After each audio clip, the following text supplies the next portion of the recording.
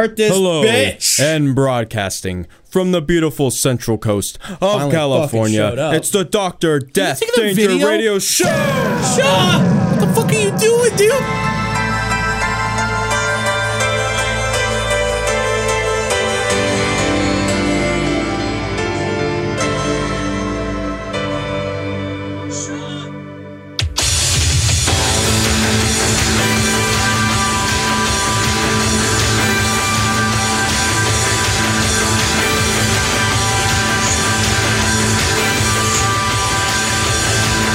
Why are you rewatching it? Well, I'm just like making sure You're just it's sitting there fully. watching it for like 5 times. No, I'm waiting for it to fucking go through the motions so I can I'm waiting for put it on you to go through the motions of introducing our podcast. Okay, fine then. Hello, listeners. Welcome back to the Dr. Danger Radio Show with your agitated boys, James and Edward. What's good? I'm Edward. Going to be a great show today, everybody. We're here for another great show. That's right. If you are listening, following, or just chilling, like good brother Nicholas off where you live. Yo, what's up, Nick? What's up, Senor Nick?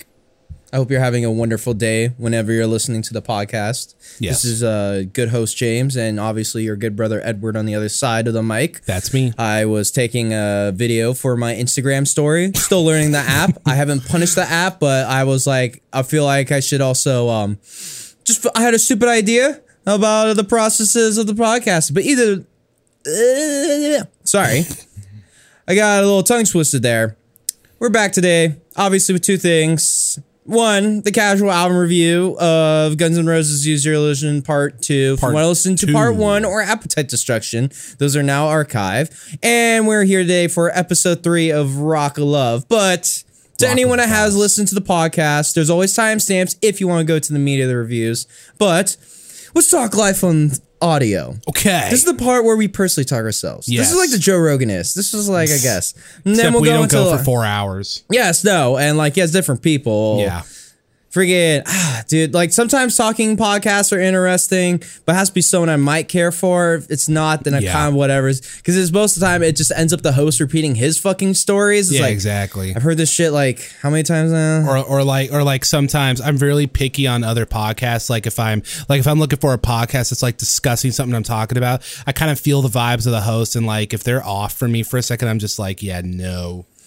Yeah, no. So there's different types of podcasts. For us, reviews a little bit more easier I think so. because we don't have to bullshit ourselves as much. We usually just have material that we can play off of. But what's good with you, good host Edward? Well, some neato things, I guess. I was working on music. That was cool. I was late. Cracking open a cold one. I was late today because I had to put gas.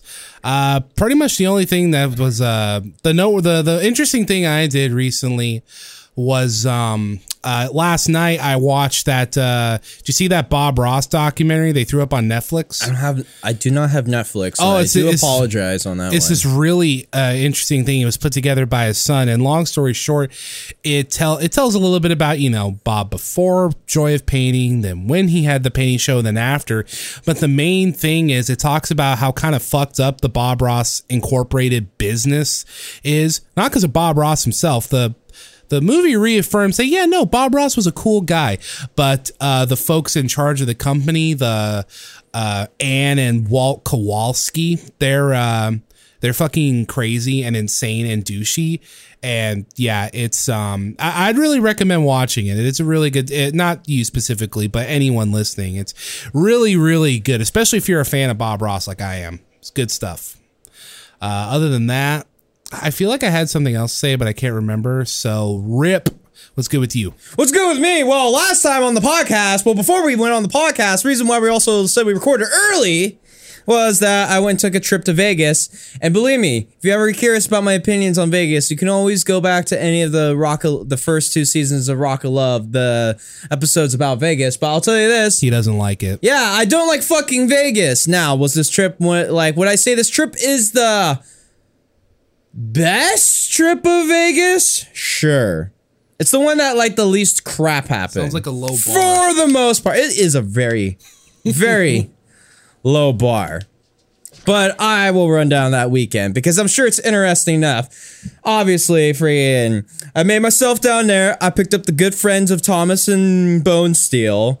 And the next day, right before we leave, I was like, all right, Mr. Thomas, seems like his phone was dying on him, had to go get a new phone. And it's like, wait, what? You need to get a new phone? Why couldn't you have done this on your own time? And then it's like, I get it. He's on the family plan with like good friend Bone Steel, so I guess he needed him. But it's like, hasn't your phone been dying a moment? But either way, we go to the phone store, and that turns into an hour and a half fucking debacle. We're supposed to have left an hour and a half prior. Now we're arriving to Vegas like later than we want to. Oh shit. So then we're kind of fucked there, but we stopped at some Cracker Barrel, got some munchins from Cracker Barrel. And on the way, I remember, hey, there's a fucking abandoned water park. You want to do some basic bitch spelunking? Went out there, did some basic bitch spelunking. Took some sick photos. I know I got some of me, but I think they're mostly on good friend Bone Steel's phone. He hasn't sent it to me. I haven't punished him about it, so I'm going to say that's more on me on that one. But either way, then we make it into Vegas. And for first off, technology, we didn't have to go to the front desk. We could self-check in through the app. But we couldn't fucking find our way to a fucking proper elevator. Oh, no. Since it's like, one, we kept on ending the conference room since like there's two bridges from where the parking lot we were. And we went on the other side, then the other one. Where we end up walking through the arcade where I got all my fucking luggage and shit. But we found the elevator. We got to our room, and obviously Mr. Good Friend Bone Steel, he's all hyped because he loves Vegas like a fucking whatever goddamn reason. He loves He's the all idea. stoked and hype, and he just wants to just get going. It's like, all right, let's turn the range knob. Now I can say but we also planned it too. It was like, oh yeah, that night was also we wanted to like friggin' hang out and watch the premiere of Rampage, the episode of AEW's Rampage.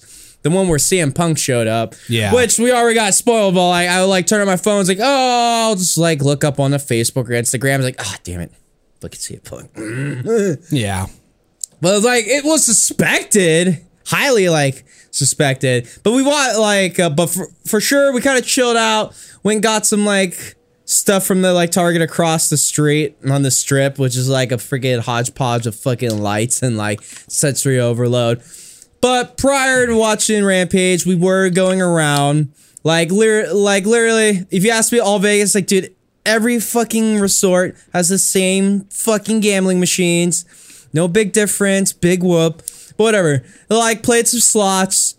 Then I played like some video blackjack. I had a good game going where I was like, I think I threw in like $20. And one moment I was able to get up to $90, and my goal was to reach 100, but then I lost everything. But I was like, my goal was like, how it goes. But that's the thing. It's like, I was like, dude, I had a very good dramatic game of blackjack. Every time I was like, I'm done, I would win and win. It's like, dude, this game won't end. The game keeps going. But I would say it was a good game. I was pretty conservative. I think I only spent like $50 gambling. I didn't make any money. But I didn't care because I can tell you all this stuff was the fucking same games everywhere. Yeah. So not much like big whoop. But you probably saw some of the famous slots YouTubers walking around there filming and didn't even notice. There's a bunch of them. Don't you gonna give a fuck about slots YouTubers? Well, no. Actually, you are a connoisseur of the slot games. So. Yeah. So, yeah, no, there's one specifically. His name's Vegas Low Roller, who, he's this guy. He's like, hello again, my friends. Vegas Low Roller here. $100 Renos into the machine. $100 every day, guys. Here we go, guys. That's how he talks the whole video. He never shuts the fuck up. Kind of fun. But yeah, that's what I was thinking of. He goes there with his mom. Cool. He's got like $100 a day to spend on the slots. Yeah, I don't. Well, plus you don't like live next to the casino. True. Unless you want to go to like A-Town. There's like a mini casino there. Yeah, it doesn't have slots though. Just like poker and blackjack. Physical gambling. Yeah, I know. That's hard. I don't know how to play. Yeah. I don't know what the fuck a flush is. Whatever. friggin', and obviously our key cards are on our phones. And like, I remember one time I got fucking stuck because I couldn't get service on my phone to get my key card going. So that was a fucking nightmare. But we got some pizzas, watched Rampage. I think we went out some more that evening, kind of walked around, but it's like, all right, I kind of want to chill because I had a fucked up work week of like most of my days only like sleeping 5 hours because I was busy doing something mostly stupid. But either way, and then the next day, like, slept in pretty good. We woke up, went to, I guess, to the fucking Italian market. So we got Italian street food, which was really dank and stuff. Miss good friend Thomas was like, because we walked by Chicken and Waffles, and Thomas was like, hey, do you guys want to go to the Chicken Waffles? But I'm sitting there like, dude, my mouth's feeling punished from like the pizza, and like, I kind of want something just more chill and easy. This Italian market looks a little bit more chill and easy. Let's just grab some just good food here. And the food was good. But then we, yes, because that day we had to go to fucking SummerSlam, and we first was like, all right, after getting some munchies, we went back to our room, got ourselves ready. We walked over to a superstore set up at the MGM Grand, which the superstore was like literally set up on the other side of the MGM Grand. Let me tell you something about Vegas. There's like nothing but walking. What's so fun about walking, but you get worn down if you're walking all day. Yeah. And it's like like everything is like sensory overload, so you're entertained, but it's deceptively longer than you realize walking. Either way. Sounds about right. And then like we're like a mile and a half away from like the stadium for like SummerSlam, and we're like chilling outside, like, I don't know, wanna just check for like a Lyft and Uber and stuff? And we like looked it up, it's like if we wait and save, it'll be like $16. So friggin' we get in there, and holy fucking hell, it was a nightmare to get to the goddamn stadium. Our driver, she kept her chill so good. Like, it was frustrating. Like, roads were blocked off.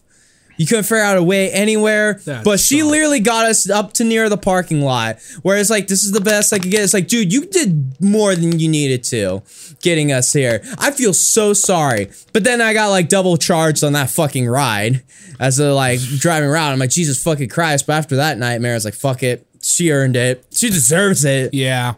Like, what was supposed to be like $16 and like $8 tip, now was like a $41. I paid out $41 for that, which was like, God. And then we're now at the event. It's pretty exciting. Cool seeing the Raider Stadium and stuff. It was like, our seats were like, we got nosebleed seats, but there was like monitors in places where we can just see the action just fine. If you ever been to like a WrestleMania, you know. It's like, it's not the best wrestling show, like, visually to watch, but it's pretty cool to chill. Like, people were excited to watch Baron Corbin. Like, it was like kind of lively for freaking Baron Corbin and Big E. So it was like, that's okay. Good. Well, I guess it should be a fine show. I'm glad for Big E. Now, the show was supposed to end by 8 because there's a Pacquiao fight, and I'm sure there's a couple people at the show wanting to like see the SummerSlam and then go to the Pacquiao fight. But the show went fucking 4 hours and 15 goddamn minutes, which was like, that's bullshit. What the fuck? Oh. Another bullshit thing, in the whole stadium, all their systems were down. What do you mean they were down? And here's the thing about the stadium. They're cashless. Everything, if you want to buy something, it had to be with card. Unless it was the WWE stands, which I guess was separate. The whole fucking system to buy food and everything was down. So then you couldn't get fucking food and shit. And they have lots of sick food there. Literally, there was like one hot dog stand giving like, okay, we're giving away free hot dogs and shit. Free hot dogs and a drink. I'm like, all right, that's cool. But it's like, dude, I wanted the fucking like freaking Hawaiian poke nachos and shit. Dude, they had like a lot of cool shit there. They had a Caparotti's. But no, all the systems are down. You couldn't get shit for food. That was a nightmare. And then the event went fucking long. And like, it was alright. Like, I was disappointed that the friggin' Alexa Bliss and Eva Marie match wasn't as more horrible. It wasn't funny. It was like, they seemed competent. Maybe on TV you can laugh more. You're upset that they had a not bad wrestling match. They had like, no, I wanted it to be horrible. Where it was laughable. But thank God Bobby Lashley Goldberg had a hilariously horrible match. You know, that's insane, and that really sucks about the systems being down. But more importantly, did you buy me that $100 Vince McMahon shirt? No, I did not. God damn it. Yes, there was a $100 Vince McMahon shirt. And it was just a t-shirt. Yeah, oh, Vince McMahon. Yeah. I was like, what? The event was ridiculous, but once it was all done, then we like walked around, and this is where I entered like one of the entered the circles of hell. Oh no! We had to try to find food because we're hungry, and fucking the stadium fucking was down, so I couldn't just munch there. Right. So we had to go walk out Vegas on a Saturday night to find food. Oh fuck! So you could guess, what was a fucking nightmare. And we ended up walking all the way to the Caesar properties and stuff for some reason, because like Bone Steel was just reliving his fucking times in Vegas with his like girlfriend, which he eventually realized, I'm just kind of reliving my time in Vegas with my girlfriend and stuff. Like, cool beans. It's like, cool, have your introspective journey, like, bro. literally, like, we didn't get food till fucking 2 a.m. And I'm just like, fuck this. Ah, God, I hate Vegas. Such a fucking bitch. And like, it was kind of cool because we were like eating there, and like Xavier Woods was there, like not far from us. And like, oh shit, Xavier Woods. But it's like, I don't want to punch people while they're eating. That's rude.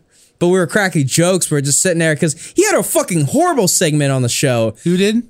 Xavier Woods. Oh. Yeah, the fucking super like friggin' like squirt gun. Oh, right. It was a fucking nightmare. It's like, literally, it's like, this would only work if there's a Stone Cold pop. Like, Stone Cold lives in Nevada, so hopefully. But no Stone Cold pop. I was supposed to talk more about SummerSlam. I'll tell you this, the Becky return, bullshit. Fuck, yeah, Becky Lynch return. And I was like, okay, that's cool. That's pretty hype. But then she does like a fucking 25-second like squash on Bianca Belair. I'm like, and I realized, dude, I'm transported back when I was at WrestleMania in fucking like New Jersey, New York. And I don't have luck with Becky Lynch on these big events. Or any luck. I always walk away. I was like, whatever Becky Lynch did was fucking horrible.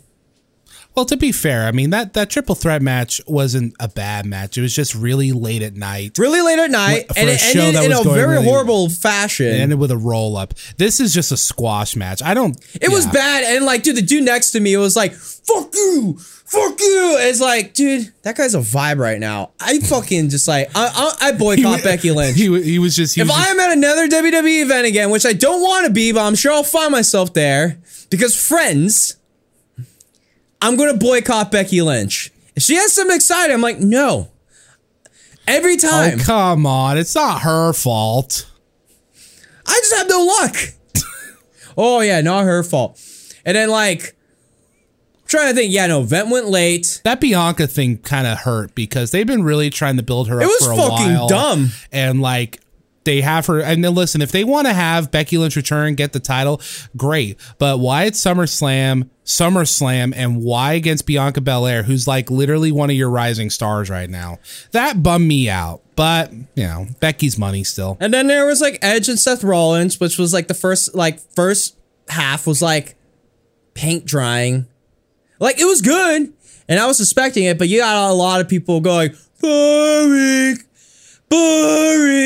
I'm just like, I know what this match is going to be. It's going to get more exciting around the end. It got pretty exciting. I said that was a good match. And Roman and Cena. Oh, how dare they have pacing? Oh, well, the pacing was really slow. Well, yeah, but I mean, you know. And then like Roman and Cena was like fine. Like, I'm surprised they gave him 24 minutes. I thought they were going to give him somehow more or less. But yeah. Yeah, well, the show was supposed to end at 8. Yeah. But Vince McMahon, he'll like, okay, sure, and does whatever the fuck he wants. Yeah. But friggin', yeah, no, Roman and Cena was good. But my favorite match that night was Lashley versus Goldberg. Because it was laughably bad and it had a horrible ending where I was howling. What's other people? How Lashley whipped too much ass and the match was over. And I was just howling. Yeah. It was like bad. It was like literally sitting there, it's like, dude, this match is so exciting. Someone might actually die.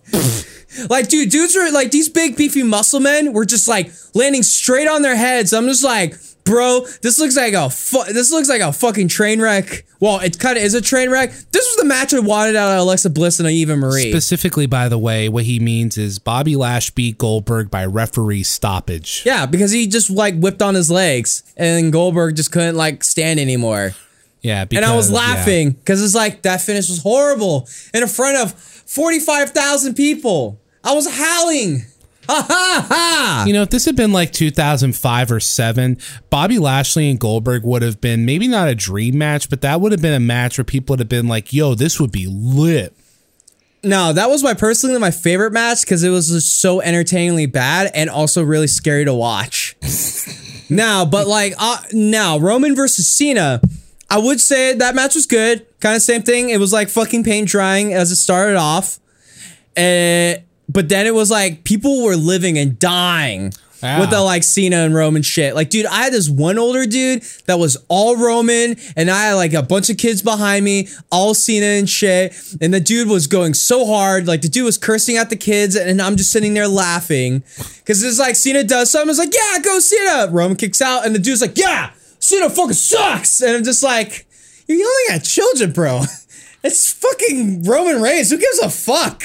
Maybe I don't give a fuck, but this is actually more entertaining than the match. But yeah, no, people were living and dying, and I'm just like, dude, this is the most entertaining thing. That for sure I could say out of a wrestling event, if you're chilling and there are people that are into it, this is like, dude, you're living, like these people are living or dying, and just like, dude, it's just a mood.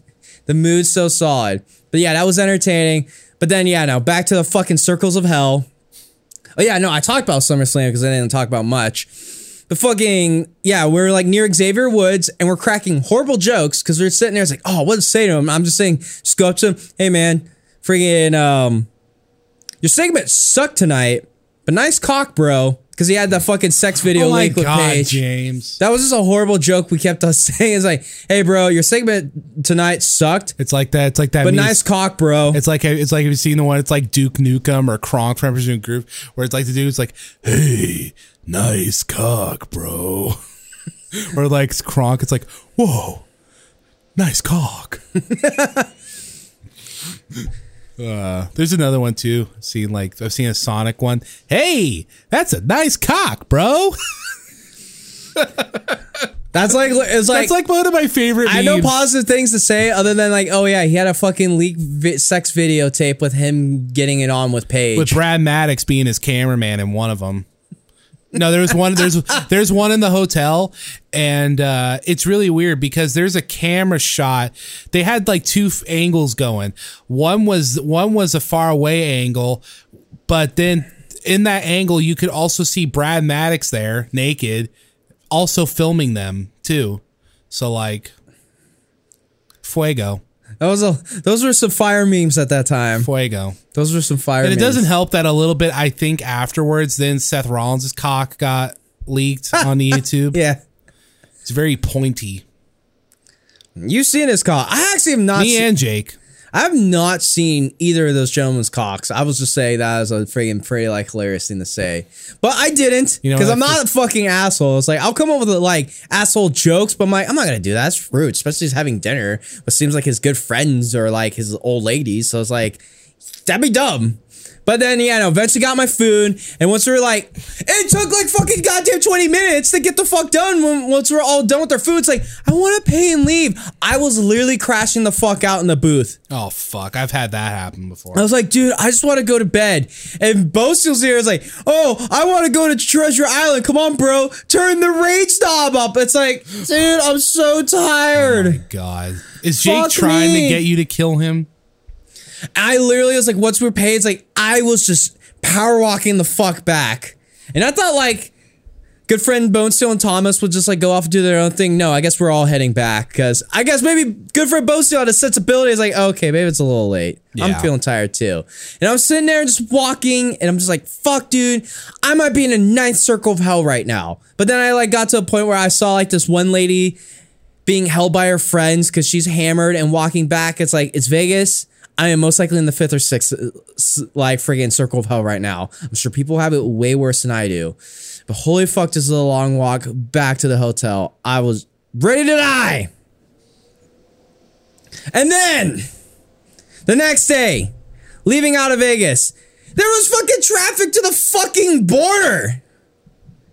And it was still traffic on the way getting in the middle of the desert. Well, you got to remember, there's only like, from our state, there's only like 3 or 4 ways into Nevada. Yeah, and it's like, God damn it.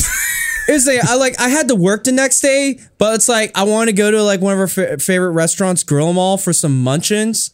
So once we got to Grill 'em All, I was like, I'm just gonna write a bullshit text saying I got a flat tire because I'm out on like the weekend and stuff too. Because I can't call out sick because we live in a pandemic. If you get called out sick, you need to go take a COVID test. And that's like a 2-day venture. And then like, I don't want to get like fucking them getting stressed. It's like, you know what? I'd rather just say mechanical failure or whatever. And then freaking got delicious burgers. And oh my God. And then like, we're just chilling outside having burgers. And then we meet this one fucking douchebag outside. That's like, we're kind of hanging. This gentleman comes up asking for a lighter. Or panhandles for a lighter. But then he starts also panhandling for a cigarette because he doesn't have a cigarette. And then he starts talking to us about whatever kind of thing. And like we started talking about school. Actually, because on most of the trip, we kept on talking about like schooling and entrepreneurship and stuff. He's talking about schooling, and I'm like, I'm not doing school right now. And then he's like, I was like, not my thing. But then he's like going on like freaking like you need to do. It's like anything that matters in life is a degree. I'm like, no, it doesn't. And like we just like a little argument, a little tension there. But then he tries to tell me a shock story because he's going to law school. This guy fucking like been in school for like what, like 6-7 years. He's now going for another 4 years. I'm like, fuck, dude, you're literally giving a fucking decade of your life doing the schooling shit. Yeah. Unless it's entertaining you, and all it does in the end is just give you like a freaking earned income, maybe a better one, but doesn't freaking like that isn't the be all end all. But for him, it was. I'm like, no. And he's like sitting there trying to like, what, you try to be Bill Gates? I'm like, God, no. But fucking just going to school without me with no purpose is dumb. Yeah, it's a waste of money. Yeah, or if you like freaking don't, unless you're going there for a possible job. But at the same time, it's like, why have you been in the work field? Because you gotta, it's like, there's part of it's like, I would rather you go out and work first if you are before you go into school, because then you have a purpose and know it's like to be out in the field working. And then you go into school and then you know it's like to go out and get a job and stuff. Yeah. Because like there's a lot of people that go to school and don't know how it's like to really get a job. Yeah, or really know how to work. Yeah. That's why you get those folks where it's like, you know, they're about our age, mid-20s, but they're just like just the whitest of white meat, where it's just like, wow, you got like no real world experience, bruh. I know, and that's why I feel like a job would be better on that too. But for him, we're not going to go into like a whole entrepreneurship versus schooling. That will be a fucking hour podcast on its own right there. But I remember just dealing with that douchebag because he's like saying like, oh yeah, like I'm sitting there like, you're wasting like fucking decade of your life, and he like telling me like, oh, people will say like school's not good. That's just a cop out. It's like, no. Wait, what did he say was a cop out? Like if like, oh, it's like schools like freaking people I think that school like going to school isn't worth it. Yeah, I know, go learn on the streets. I'm like, no, it's not a fucking cop out because life is chaotic and so many variables. I would argue nowadays street smarts, quote unquote, is just for lack of a better term, is probably more important than it's been in, I don't know, a good number of recent years. No, he said he was going to law school, but then he's also trying to tell me like a freaking try to like shock us to tell us like a story because he was working as an intern for fucking custody, like children custody and stuff. Yeah. And freaking him like saying like, oh yeah, these people raid like peeps in the middle of the evening, which is like horrible to like the child's like mental development. It's like, yeah, I know. Big, you don't have to tell me that. And like, what, are you trying to shock me or something? Like this whole like sounds like someone who's very, very proud of himself. Yeah, I know. I was like, oh, another thing too, because we said we're coming from Vegas, and he's like, he started off as like, yo, fuck Vegas. I'm like, I vibe with you. And he's like saying, dude, I lost all my money. I lost $2,000. I'm like, ouch. He's like, how much you lose? I'm like, I don't know. I only spent like $50. And he's like, you only spent $50? And like, we all like spent like $50 or $60. That's like kind of what we lost. Bro, and he's who the like, fuck is this guy? And he just sounds like a confrontational douche. And then the guy's just like, well, I don't know if I could trust anyone that hasn't lost $2,000 in Vegas. I'm like, what the fuck does that mean? I'm like, why do you fucking care? You're the one that's coming here panhandling my good friend for a cigarette for starters.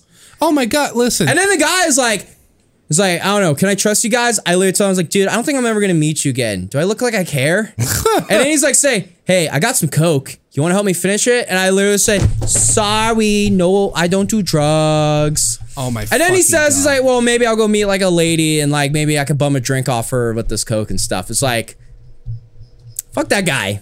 Dude, what a fucking douche. Yeah, I know. And I literally just walked away. I was like, you know, he made me thinking of like school versus not school and stuff. And like, it made me think, it's like, I know the value of school, but all school does is help you get you maybe a higher paying earned income. There's three incomes in this world. And plus all a decade worth of school, unless he's not paying for it, which is good for him.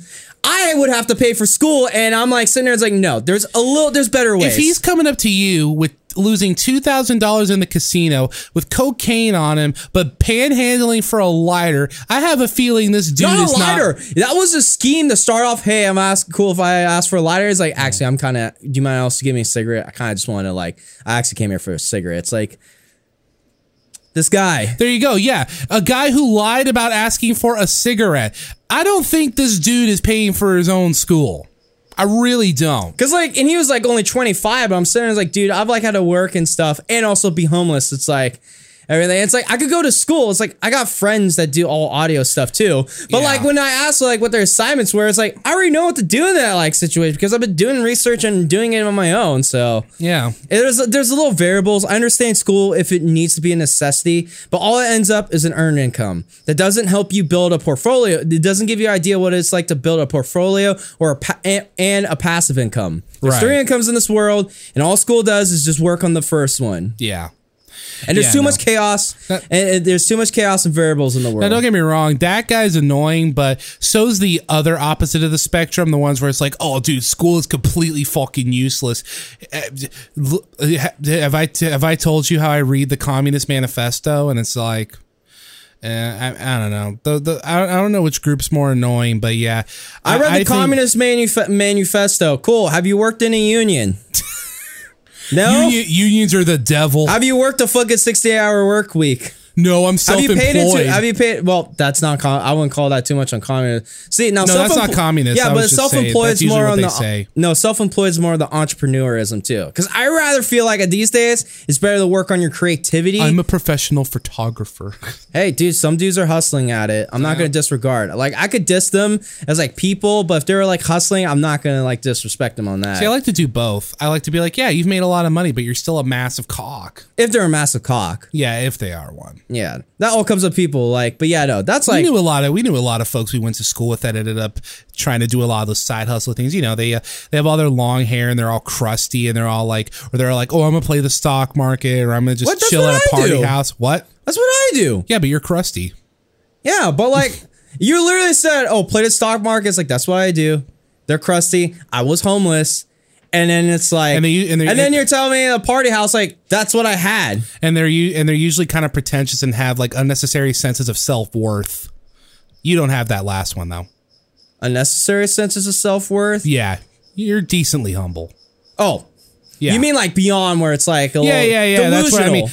That guy you were talking to, completely delusional. I don't know what he was delusional about. I don't know, but he was delusional about something. He was on the ideas, and here's the thing: I could be a naysayer to him, and he was being a naysayer to my ideas. But then, that dude was actually. It sounds actually actively coming at you for a fight for some reason. Not really, but it was there was awkward tension. I was the more being the aggressor. I'm no, school's not necessary, especially if you haven't been out in the work field and stuff too. That's all.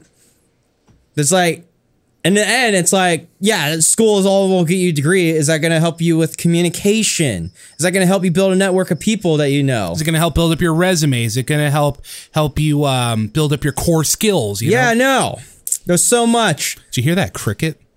I heard a little cricket. It was a loud ass cricket. But yeah, no, there's pros and cons to going to school, and there's pros and cons to not going to school. The point of the story was, I think, that Vegas sucks. Oh no, Vegas fucking blows. It is the fucking circles of hell, and I hate going to Vegas. They're going to Vegas in this season. I don't know for sure, but it just makes sense. Of Rock of Love, I mean. Maybe we'll see. Well, they usually fly out. We'll see what happens. Maybe they'll just go to Atlantic City. Yeah. Yeah. Because they're all on the fucking south or east coast. That's where all his fans are. Yeah, we're talking about Rock of Love. But yeah, that was my trip. I went a little long-winded, and we got 2 things to review. Son of a fucking bitch. I mean, that was your fault. I was just chilling here. Well, I'm sure you want to hear my trip to Vegas. Well, yeah, I do. And I apologize for going so long. There's timestamps. There really is. By the way, I noticed on our last episode, you found out how to do the timestamps, but now if people click them, they can go right to that time. No way. Really? Yeah. No. Yeah, no, I didn't. No way. What? No. No, I'm serious. No way. No, I'll go to it right now. No, I could check it myself. I'm already there. Yeah, see, look, Your Illusion, part 1, you put it in parentheses, 1805. I click 1805. Wait, the parentheses does something? And then Rock of Love, 4855. I'm going to click that. Shit. All I did was just do it in parentheses. That's all I changed up differently. I guess that's what you have to do. Okay, whatever. Works. Dope. Like, I just, like, knew it, like, never was a quick link, click. It was just more like, okay, here, just move it forward around that time. We've made some quality of life changes to the show, everybody. Oh, now you can click to now the timestamps actually, like, click on something. Ooh. All right. Want to talk about Guns N' Roses? Let's talk about Guns N' Roses. Okay, so this is Use Your Illusion Part 2, a.k.a. the Axl Rose Can Play Piano Power Hour Part 2. Well, here's the thing. Yeah. Last album Yeah. was like 50-50 on the piano. That's what it sounded like. This one was like 90% of the piano. Yeah. I have my own feeling about that I'll just get onto it. Yeah. So we're we're a half an hour in. I thought you were going to say we're 3 hours into the podcast. Well, it's like my timestamp I hear for me to reference back to is 35:15. So we open up with track 1 called Civil War. And the first thing I thought of was Civil War.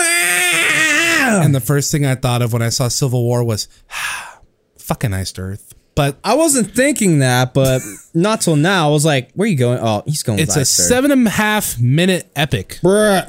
I thought I didn't know what this song sounded like, but then it started and I was like, oh, fuck yeah, this is the one with the whistling. So I did know this song. It's a good song. I don't know if I would have opened my album with it, but the music is good. And as I've said, Axl Rose can play piano. I liked, he had some good lines. One I wrote down was, I forgot how he said it because it's been a couple days, but he said like, you can't trust freedom when it's not in your hands, when everyone's fighting for the promised land. I'm like, yeah, you go, King. Other than that, I will say this. I liked how the ending for the song was an up-tempo version of the chorus, and it ends with a tasty slash solo. And as the song fades out, Axl Rose goes into the mic and says, "What's so civil about war anyway?" I'm like, man, that's so deep. So deep. Yeah, what'd you think?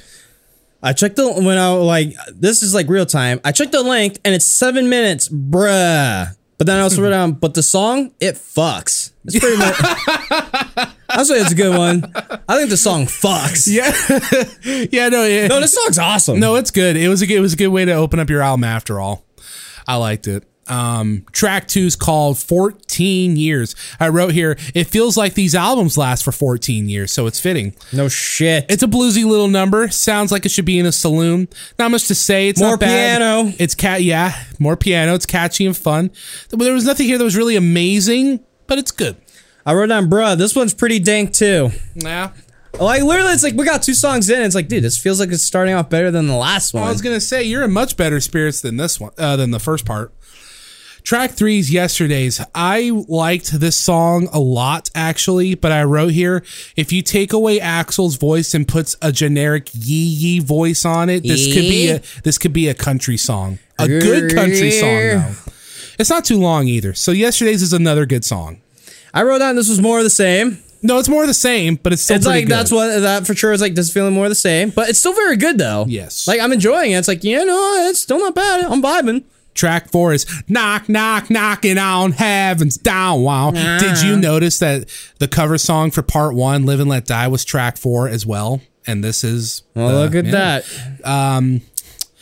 So I feel like, I was thinking about it as I'm listening to this, I'm like, my feelings realistically should be similar to how I feel about Paradise City. They're both kind of long, both really repetitive choruses, and it goes on forever, but fuck it, I don't care. This song, Knocking on Heaven's Door, fucking rules. The song fucks. It's fucks, dude. Knocking on Heaven's Door, it's like the best chorus ever. How do you not just knock, knock, knock, and then he does the higher voice after, knock, knock, knocking on Heaven's Door, wow, wow.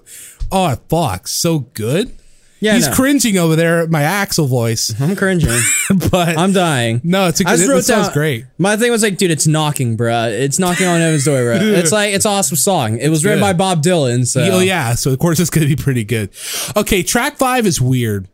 The album almost falls off after this song. It doesn't, but it almost does. It's called Get in the Ring, and my first thought was, okay, wow, more of the same. Oh, God, this.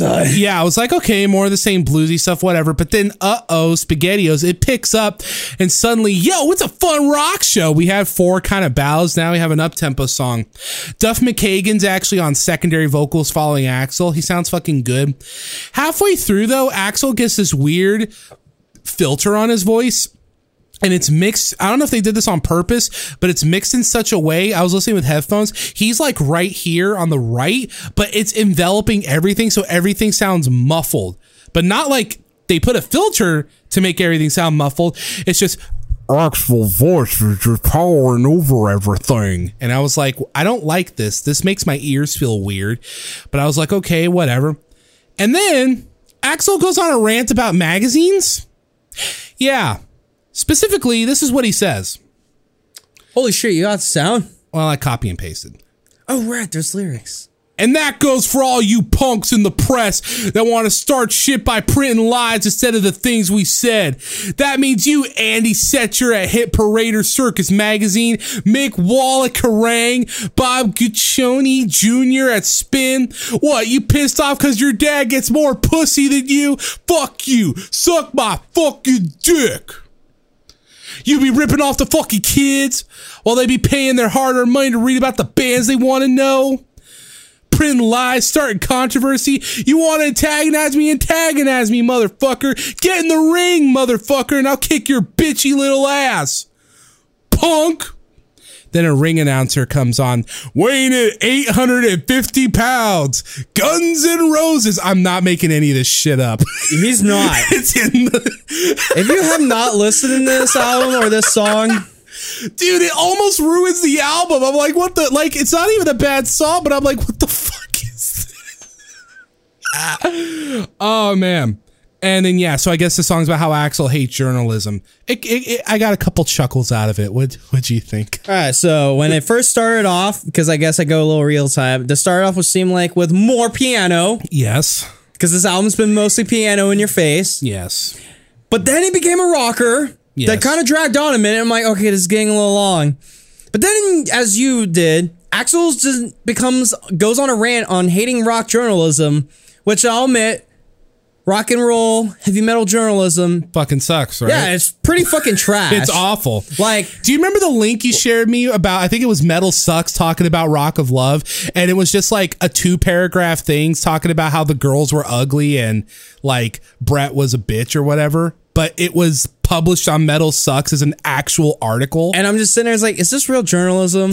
Maybe I'm a little like deprived because I use your Wrestling Observer subscription. Which is like actual journalism. Yeah, it's like, you know what, this is pretty good journalism and stuff too. I like this. And then I do rock journalism, like, this is so fucking catty and corny. Yeah. It's also doesn't seem like good journalism. It's dumb. What does Corey Taylor think about rock? Yeah, and that's fucking rock journalism these days. If like they give a matter, like, oh, they can only write about what Corey Taylor thinks. I'm like, fuck, dude. Great creativity. I just thought I got real corny, but like, it's a good song. I guess you could get a good laugh with it, but it's just like the weird fucking boxing announcement, but whatever. Next song. 850 pounds, Guns N' Roses. That 850 pounds. That fucking killed me. Guns N' Roses. So track 6 is called Shotgun Blues. It's an up-tempo rock song where Axl says he likes to dance and that you can suck his ass. Those are lyrics he said. I don't know why I laughed a bit at that. It's fine. Good solo at the end. I wrote here, the album drags on way less than part 1, which is actually kind of weird considering this is more ballad heavy. Well, I wrote down that this was filler, but it was pretty good, though. Yeah. This felt like, okay, we're getting a little filler here, but it's pretty good. Track 7 is called Breakdown. It's another whistling song, and there's a banjo. It's country. It's good country. Like I said, a ballad. Guns N' Roses is good at ballads, so I liked it. It's kind of excessive. It's No November Rain. That's kind of what it's going for, the big ballad sound. But I don't know. Axl does some weird stuff on this, though. He's like doing all these cheesy little ditties. He's like in the mic going, "Let me hear you now." Then he's talking about like snakes and tigers with wings. I don't know. It's fine. I thought the song was pretty killer, but then I'm like, what the fuck is this Creole accent that we got going on in my face that I'm hearing? Maybe that's where Steven Seagal got it from. Yeah, no, it was a little wacky, but all right. But that's my opinion. Next song. Pretty Tied Up, parentheses, The Perils of Rock, apostrophe, and Roll. It opens with a sitar, and I'm like, okay, calm down, George Harrison. Okay, let's go out of here. But I kind of liked it. You can really snap your fingers to this song. Nothing notable except for some reason, again, Axl's just on some shit. He is on some shit. He says in the microphone, "Cool Ranch dressing." Like, what? That's what he did. He said, "Cool Ranch dressing." Yeah. Okay, Axl. I think the song that I think I could say that the song was a good one. Yeah. But there wasn't really much to say on this one. No. I didn't get the Cool Ranch. There might have been a Cool Ranch dressing, but He said we've Cool Ranch. had Creole accents and him trying to fight metal, like friggin' rock journalisms. Yeah. I think this has been more of the tame of the weird shit on this album. Track 9 is called Locomotive, parentheses, Complicity. I felt the filler vibe very strong on this one. Don't worry, I wrote this. That's why I said this is feeling like filler. This is super filler. It sounded fine, but I don't know. It almost sounds like a scrapped demo of Rocket Queen. Like, it just sounded similar to Rocket Queen in music. But it also sounded like another song I knew, like an older rock song, but I couldn't put my finger on it. I'll tell you this. The song did not need to be 8.5 fucking minutes. I was really upset when I clicked the song on Spotify and it said it was 8.5 minutes. It's more like 8:40 something. But yes, it's filler. And filler should never be 8 fucking minutes. Yeah, no, I said that this is feeling like filler, but then this became a fucking Guitar Hero song. Oh my God, it did. Yeah, that's right. It was just like just fucking noodling guitars where it's like, hey, this be fun to play on Guitar Hero, but listening to this fucking sucks. And then I wrote down, it won't end! God damn it! Like, as you said, it's like, this is like 8.5 minutes. I'm also working, so if I'm listening to the song, I'm like, why won't this goddamn song end? Jesus Christ. Does it make your workflow feel like it's going slower or faster when you listen to long songs like this? It doesn't matter to me. Okay. I can't say.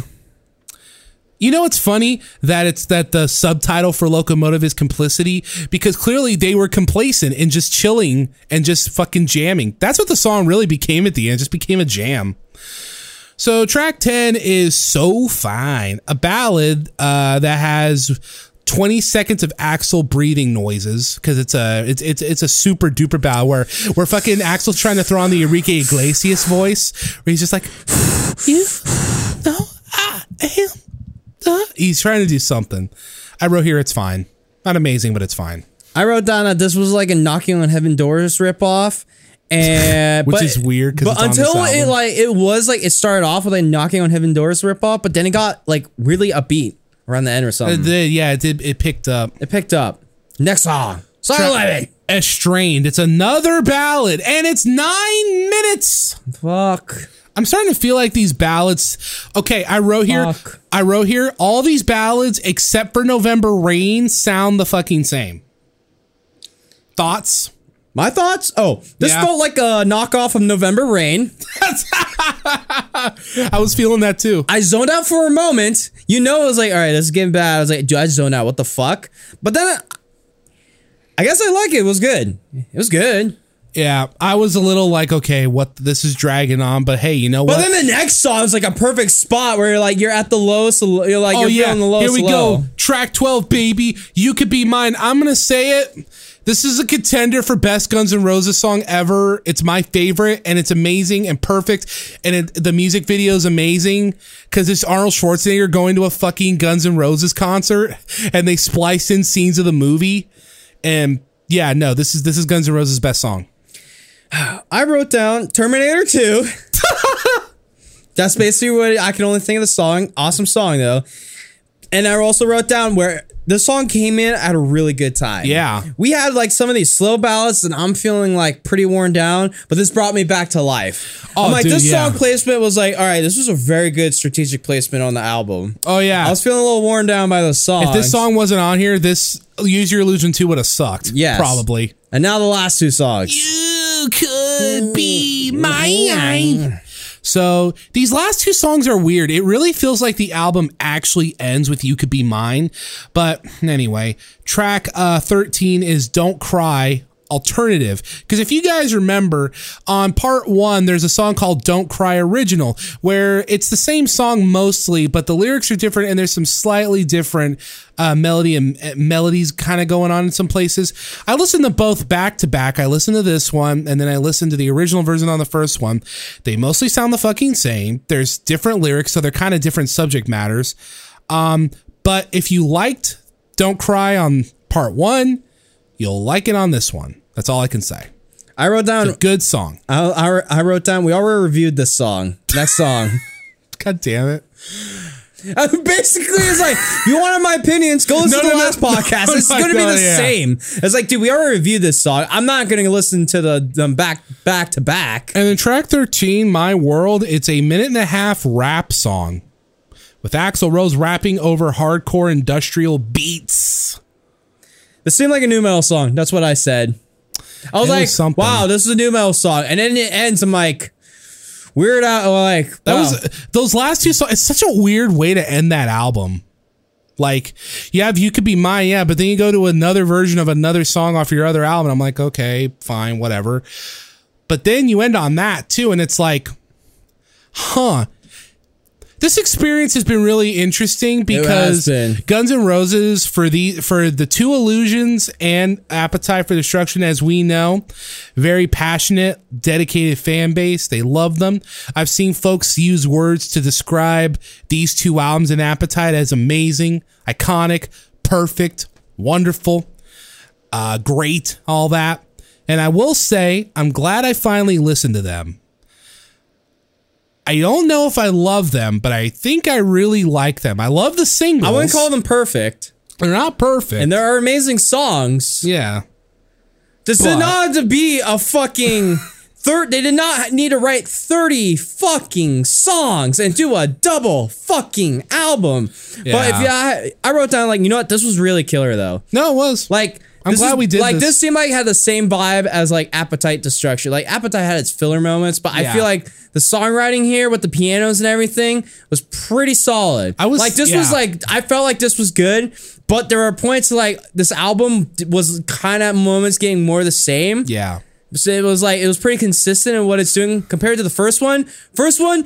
There were some fucking varying differences in songs. I was going to say, I was really wondering. But some of those really sucked. Yeah, I was wondering about the track listing because I was going to say, this album, part 2 plays it a lot more safer, I think, whereas part 1's more dangerous. Well, I feel like, I don't know, but part of me feels like they're like, these were tales of two different writers. That's what I think. Part 1, I felt like might have been more of a Slash record. If you look, and part 2 seemed more like an Axl record. Yeah, if you look at the writing, I haven't really taken a look at part 2, but I know you looking can pull at it up on the wiki. Yeah, I can do as I'm talking. But I remember specifically while I was looking at the track listing for Use Your Illusion Part 1, a lot of the writing credits, I mean, of course, they all had their parts, but like most of the songs were co-written by like Slash, and a lot of the country sounding stuff had a lot of involvement from Izzy and Duff. A lot of the hard rock stuff was mostly Duff, and a lot of the bluesy stuff was mostly Slash. November Rain, though, I forgot to mention this last podcast, has sole writing credit to Axl Rose. Like, you look at the track, it's like, okay, Slash and Axl, Duff and Izzy, blah, blah, blah. But if you look at November Rain, it just says written by Axl Rose. I'm on Use Your Illusion Part 2, and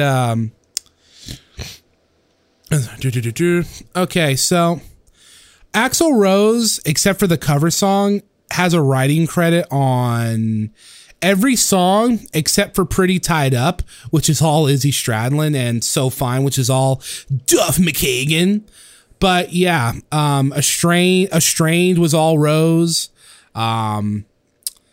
Yeah, a lot of the ballads all had Rose's hand in them. Let me look at part 1 here. And like I said, November Rain's it says all Axl. Yeah, You Ain't the First and Double Talk and Jive. Those were all Izzy Stradlin. So yeah, no, all the songs that sucked on the first one were didn't the ones have Axl Rose. Yes, and like the side, because the side 3 and 4 all like Rose, where I felt like this album got a little better. Now, like on Use Your Illusion Part 1 with Axl Rose, that I was like, okay, I feel like, and it's like you can see like songs that don't even have like Slash on them too. So, friggin'. All right, let's go to Use Your Illusion Part 2, because that's what I felt like listening to these back and forth. I'm like, all right, there's a tale of different songwriters, and Use Your Illusion 2 was a little bit more consistent. It was mostly Axl too. Which, if you ask me, Axl's vision, I mean. Yeah, well, you tell me Axl's a better fucking songwriter than these goofy ass musicians. Ooh, that's a hot take. But here's the thing, when you got 14 fucking songs, you're gonna hit the wall of more of the same. Oh yeah, of course. Like literally, if you took out like some of the fillers from this one, and then you took the best songs from like from part 1, fuck dude, you might have a fucking legendary album. Yeah? A+ fucking perfect album. But Pretty no, much. we had to write 30 songs. Fuck, you could have done like 14 songs, but if it was all 14 of your best songs, it would be like the best fucking hour-long album. Oh, dude, we should have next. You know, it'd be fun next time. Next time dude, when we it meet, literally is all Axl Rose on the fucking second one, except like So Fine as McKagan. Yeah, but I think we also wrote down like this is filler. Yeah. No, I wrote down this was a freaking Knock on Heaven Doors ripoff, but then it got an upbeat spot, so that was actually a fine song. Yeah. You know, it'd be fun next time we meet, because next time Chinese democracy. Oh, it'd be fun. What if we like went through our notes and we were like, you know what would our like personal vision for Use Your Illusion be? Why don't we like pick the best songs? Because you were talking like, you know, if you just cut them and had just 14 killer songs, it'd be a great album ever. Well, why don't we do that? Why don't we just like, you know what, let's pick the songs on here. Let's that make a work. Dr. Death Danger fucking custom User Illusion. Now, the thing is, what's our cutoff on songs? Well, you said 12 or 14. Well, you said 14. Do you want to do 14, or do you want to make it hard on us and do 12? 12. 12? Okay. That for sure I feel like would be like cool. You can almost say it's unless like we want to go industry standard and do 11. Here's the thing. I liked Use Your Illusion Part 2 a lot more than 1, and I almost would pick it above friggin' Appetite.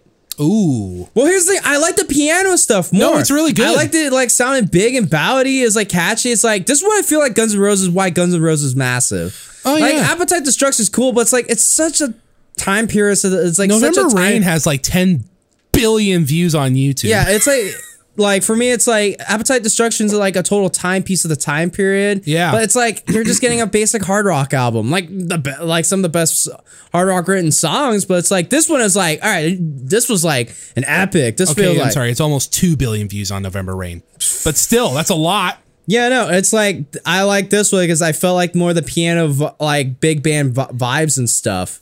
I feel like it was sick, so I was like, you know, if you like ask me what I like more, it's like, dude, I feel like songwriting was a little bit cooler in Use Your Illusion Part 2. Yeah. But also at the same time, it's like, I've also heard all the songs on Appetite Destruction on repeat before. Yeah, that's fair. And you know, and the interesting thing is that I was really thinking about the track listing for this, and like, because side 2 seems so like much more consistent with sound and stuff. Yeah, because it was like one singular songwriter that helped. I feel like, I don't know, I feel like they wanted to do the gimmick they did last time where like, okay, we have the Guns side, we got the Roses side. I feel like they wanted to do that, but if you really look at the songs, they had a lot more mellower / ballady stuff than that. So I think that's why. But that's what helped them survive the times. I think that's why. They kept on one playing like, they would just ended up like Rat if they kept on playing the same shit like on the first album. I think that's why Part 2 had more ballads, because, you know, that was the Roses side supposed to be. But the thing was that they were like, well, we can't put every single ballad on here because no one's going to want a Guns N' Roses ballad album. So I think that's why there's a couple. I think that's why November Rain's on Part 1 was because it's like the biggest draw for Part 1. Yeah, it really like the is. Alice Cooper song's good. It just died after November Rain. Yeah. I didn't hate some of those filler songs on Part 1 like you did. I thought they were just all right. I can see their filler, but I at least appreciate that the album took risks.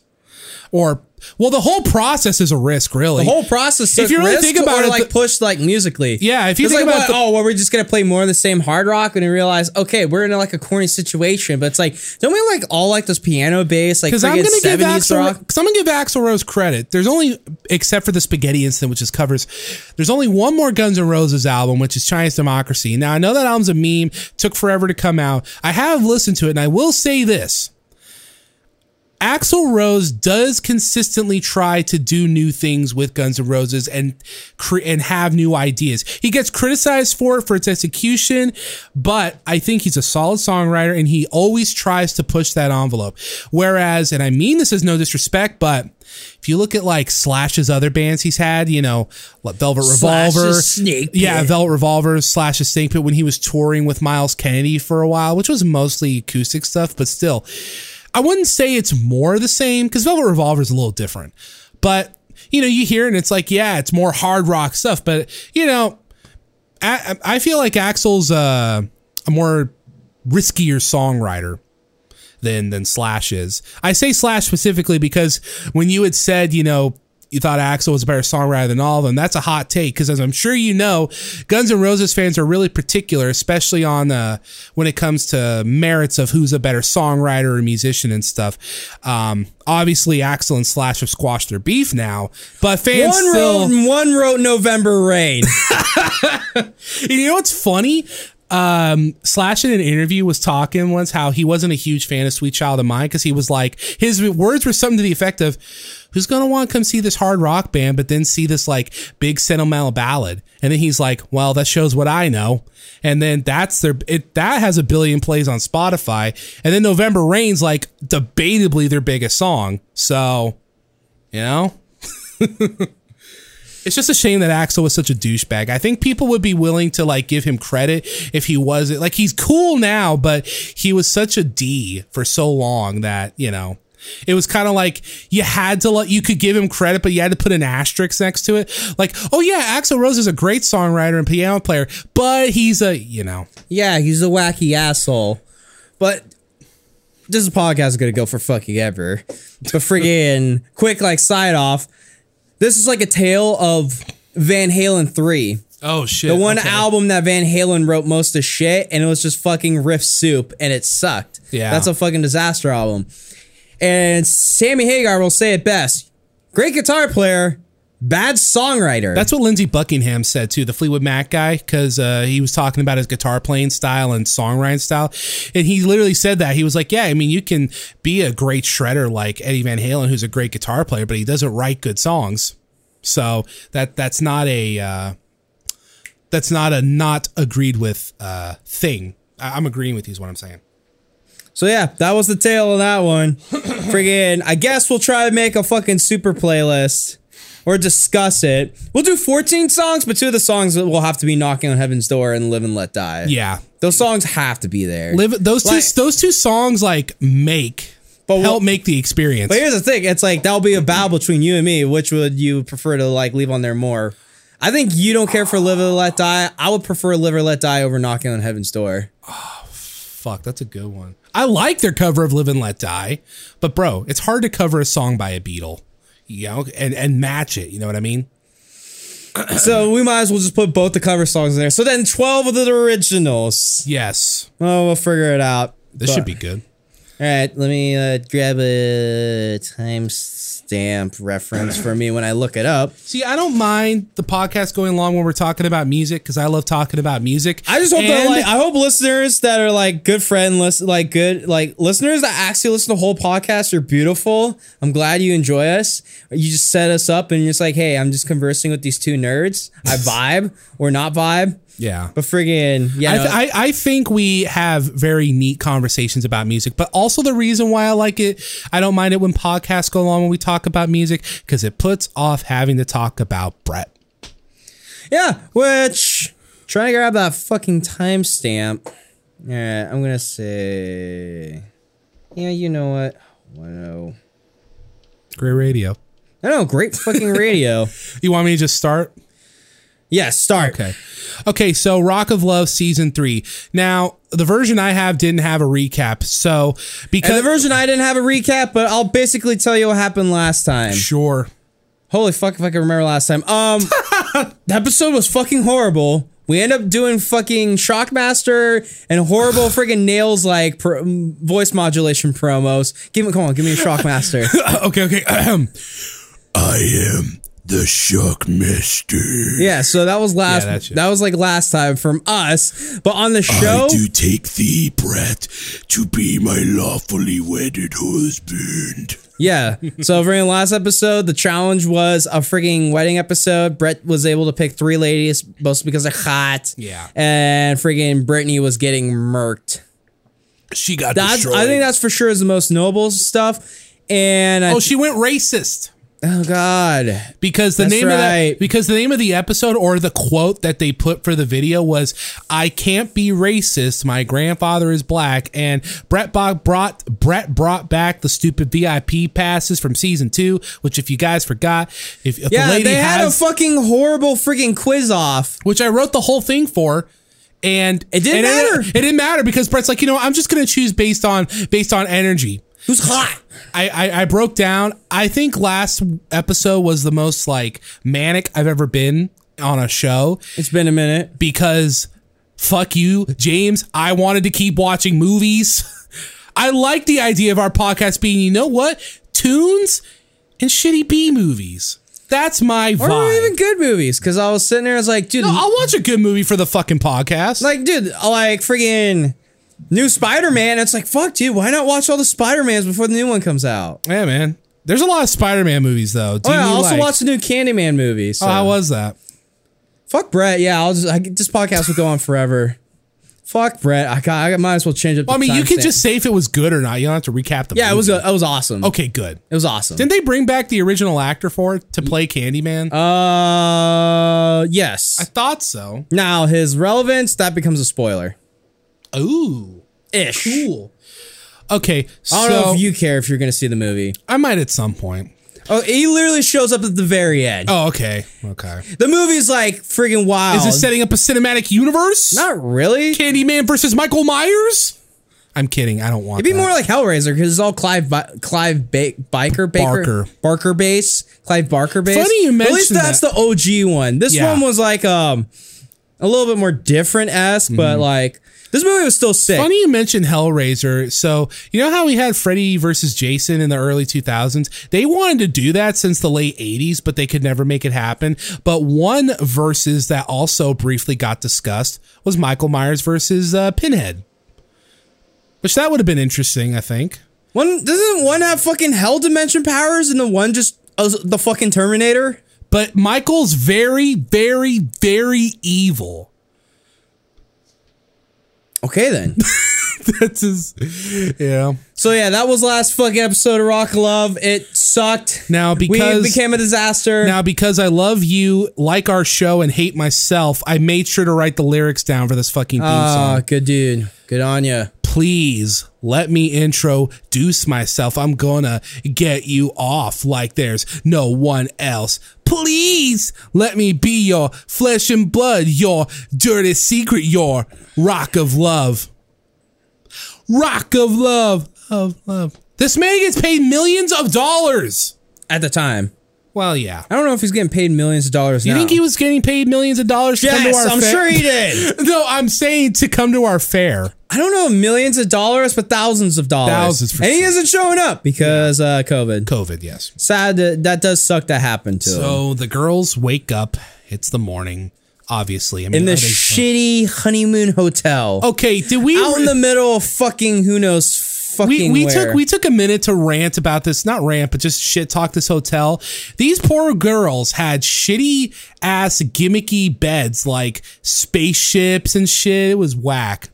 Well, one had the fucking spaceship, and that was sadly Miss Brittany Starr. Yes. I think that's her like stage name. It's probably Star. So Taya, I think it's Taya. She's talking how she wants more dates. Ashley's talking about how she wants Brittany gone, and she says her sleeping in the alien room makes sense because aliens need to abduct her fat ass and bring her to somewhere else because we don't want her. I hate Ashley. She's not fun. Yeah, no. Friggin' Ashley is just total, just like friggin' pure like meanness. Yeah. It's just mean and big boobs. Yeah. Yeah, it's not like... And weird eye makeup. Yeah, did you notice that too? Yeah. It's really bizarre. I guess I'm not one to talk. It's something with the time period for sure, I could say that. Yeah. But Ashley's just all mean. That's kind of the shit that they were having on like Jersey Shore and like that one. I remember there was one reality show I actually used to watch. It took place at like a beauty shop in New Jersey. The women were all awful, but I was a teenager and they were all hot with big boobs. So They're all hot with big boobs. So I watched that show a lot. So did you write what the notes said? Because I only because I couldn't pause and write it down. It's not rhyming. It's not worth it. But all I could wrote I wrote down I didn't see the note, but good morning, my tenacious 12. Yeah. I'm not going to spit up water this time. And all it says is you're going to Champaign, Illinois. And Kelsey just goes, I love champagne. Hit me up with that bottle, baby. It's like they weren't even trying. Yeah, I just wrote here, everyone packs up, finds the note. Tenacious 12, fuck you, Brett, Champaign, Illinois. I did specifically get the line, I'm looking for a woman who's fast on her life, who's fast on her toes or whatever, and while loving the rock and roll life. I don't know. So they go to the David Palmer ice rink in Champaign. In Champaign, bro. And they all walk on the ice without skates for no reason. Melissa walks out and says, as soon as I walked in, I know we were going ice skating. I'm like, really? You figured that out when you went into the building that was literally labeled ice rink? Cool. So as they're all walking, they're slipping and falling all over the place. They play that one classical music piece from the Nutcracker. I felt bad I couldn't remember the piece because it's my favorite part. It's my favorite song from the play, and it was used in BioShock. So the challenge is save you all some time. Save us some time. They brought back baby Brett. And he's aged. He's got long hair now. Oh, fuck. I didn't notice that. Did he actually? Yeah. They put long hair on freaking baby Brett. The same banana freaking yellow hair that Brett has. Oh, man. Oh, Brett's hair. Brett's hair gets a mention in this I wrote episode. down what was the friggin' what was the friggin' rules of the challenge, but that actually comes later. I just know that it's a baby Brett challenge. It's friggin' ice hockey. The ladies gotta friggin' go against some the women's hockey friggin' club. But they also bring back one lady. What's up, skanks? Yeah. Lacey's here. Yeah, it's fucking Lacey. And none of the girls are stoked. Yeah. But then I'm just sitting there why am I more stoked for Lacey? I feel like she seems cooler than this fucking crew. She's more entertaining. Oh, she is 10 times more entertaining. Way more. I wrote here, I said, yeah, they're recycling the Baby Brett challenge from season 2, but it's on ice. I wrote here, I said, if they had a season 4, maybe they could have gone to space. And Brett's just this is the one lady where I got stabbed in bed, but I was able to make it alive. And Lacey's like, yeah, you like it. Oh, yeah, I did. And then kind of turned me on. And then after I said the Baby Brett in space thing, I wrote here, bro, rock at ship of love. Missed opportunity, bro. So yeah, Brett's sci-fi adventure while trying to find his friggin' rocket of love. Oh my god! And then he could have a crossover with Manuel. Manuel in space. Manuel in space. Are we gonna have to see fucking Brett's 3-inch chode? Oh no, don't you remember that one episode from season 2 where he had the really tight jeans or whatever and his bulge was just massive? I commented on it. I don't know if he has penis pump, but or he's just stuffing stuff down there to make his penis look big. But I was like, hey, potentially nice cock, bro. So, where the fuck was I? Oh yeah, so yeah, Lacey's there. Everyone hates it. Yeah, they actually show a clip montage of her doing whack shit. Including from School of Whatever. Charm School. Charm School, with Sharon Osbourne saying something effective. I am this close of telling you to fuck off. Or something. It literally was, okay, I got you, bro. I got you. Good, thank you. Because friggin' they had the highlights of Lacey causing mayhem in Charm School and Rock of Love 1. And you got just Sharon just narrating, Lacey. Evil Lacey. You are pushing me to the point where I'm going to tell you to fuck off home.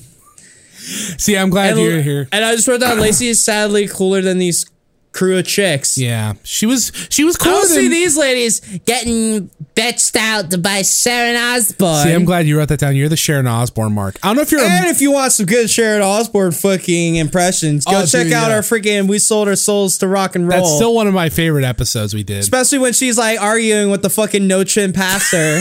You're the chinless pastor. Why do you hate the gays? Why? No, I love the gays. I love them through Christ. Oh no, it just I'm saying. Have you ever heard of these vampire sex parties?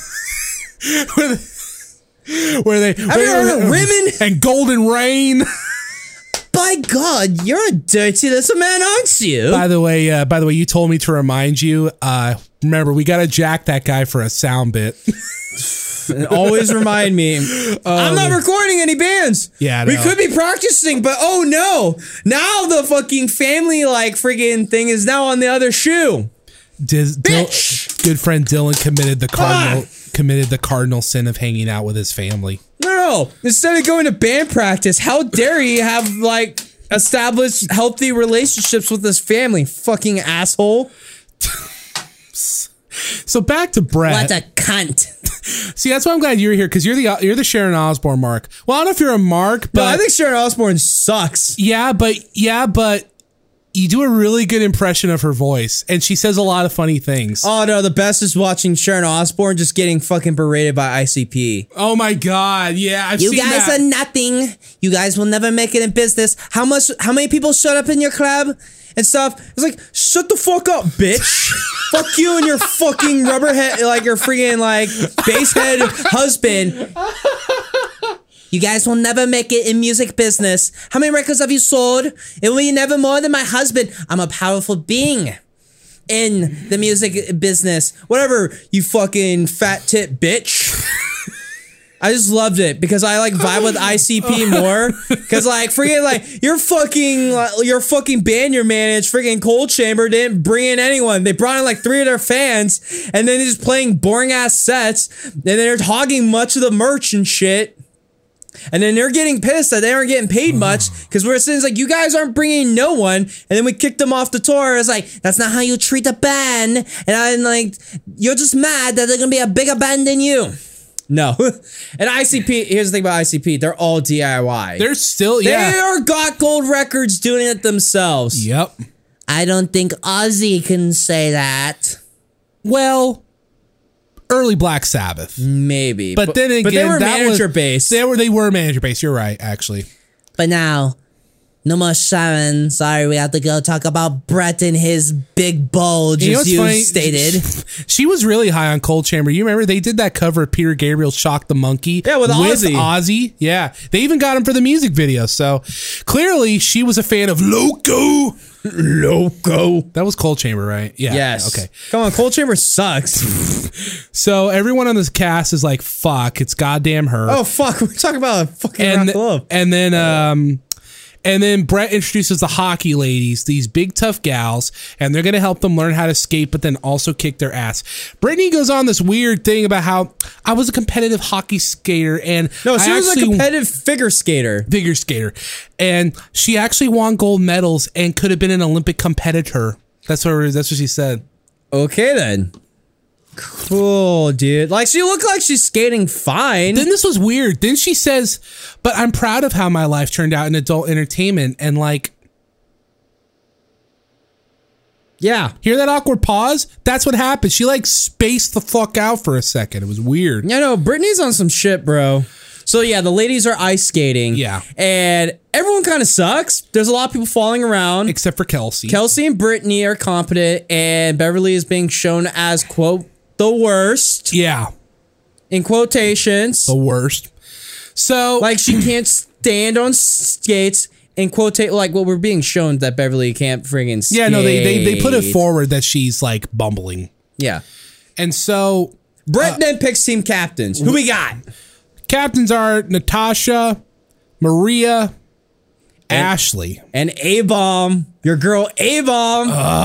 That's what, you know what? That's what they used to fucking call that shit that A-Rod would do when he was playing with, who was it? I think the Yankees or something. It's an A-Bomb from A-Rod. I'm like, shut the fuck up. Fuck off. Anyway, so do you want to just name the teams one by one, or you want to go in order that they picked them? I didn't get the order that they picked them because Okay, I'd rather good. just do the friggin' team captain. So there's blue team, which is Natasha, Britannia, Mindy, and Taya. And for the black team, we have Kelsey, Ashley, Farah, and the Brazilian wonderland, Marcia. Yeah, Brett had a weird fucking like announcement voice going. That's right. And then for team black, we had Ashley. Wait, I thought I did. Wait, No, I thought I did black. Oh wait, did you do Marcia? Oh wait, that's right. Sorry. So for pink team, For the pink team, we have for the pink team. There's Maria, Melissa, Brittany, and Beverly. Aha! Beverly. Get ready for today's excitement of hockey and shit. So the way it works is there's 3 goals. The closest one to them is 1 point. Middle is 3. Farthest one away is 5. The idea is they have 3 baby Bretts, each team. We have to get them in as many goals as possible. Team with the most points wins. They don't care if baby Brent gets stabbed to death by Lacey. Baby Brent. Fuck. So, But yes, yeah, all right. The blue team goes first. they get Shrek'd. Did you explain how it's the rules are? So, did you explain the rules? Just that there were 3 babies. No, And that each team gets 3 rounds to try to friggin' shoot baby Brett into a friggin' a goal, and each goal has varying points of like distance. So obviously the shortest distance is 0.1, the middle distance is 3 points, and then the farthest distance is 5 points. They get 3 rounds to try to score into each of the friggin' goals. So blue team goes first. In their first round, they get wrecked. Yeah. They're all like falling around and ow, Britannia's belly piercing. That got moved around a little bit. Oh yeah, that's right. She was bleeding. Not like gushing blood. No, yeah, but there was blood. There was a little blood. I'm just like, ow, that's a stinger. Then in the second round for the blue team, Mindy scores 1 point. She's able to get in the 1 point goal. And then for round 3, Mindy was able to score the 3-point goal, thus giving blue team 4 points. Also, Natasha took a pretty bad fall or something. Yeah, did you see that replay? Her head, she was wearing a helmet, but her head snapped against the ice. I wrote down, I was like, okay, Natasha smacked her head falling, but it also seemed like she kind of like how she was like in pain, like she knocked the wind out of her. Because she's wearing a helmet, so I'm sure her head got rattled, but she seemed like friggin' like... Yeah, but when your head gets rattled like that and when your wind gets knocked out of you, it's like, bro, that's some disorienting shit. And then I wrote down, it just got uncomfortable. I don't like seeing pretty women like crying. It's not good television. Yeah. It makes me want to turn it off. I was not my kink. So Brett says Natasha took the fall like a man. She took it as best she can. Next is black team. Round 1, they got Shrek'd. Yes. And then round 2, Kelsey was able to score the friggin' shortest distance goal for 1 point. And take 3, Kelsey scores 1 more point. Just 1 point. For 2 points. And then everyone goes like, the other team had 4 points.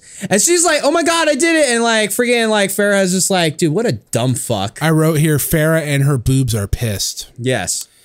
Pink team, Brett says if they tie, he's going to go on a date with Lacey. Someone's got to win. And then Beverly... Did you just cough out your friggin' gum? Oh, no. That was my tooth. So it's the little weird thing that goes on water bottles. Oh, okay. Yeah, your little chew piece thing. Don't worry. It got here on my arm. Yeah, I was like tripping out. I was like, what the fuck did you just cough out right now? So pink team. So Beverly, turns out she was playing possum a little bit. She's a skating savant. Melissa, she leans over to Melissa. She's like, hey, give me baby Brett. And then Melissa's like, were you pretending not to skate this whole time? Then I guess Marissa just Beverly just nods at her, and she's like, gives her a wink. Hell yeah.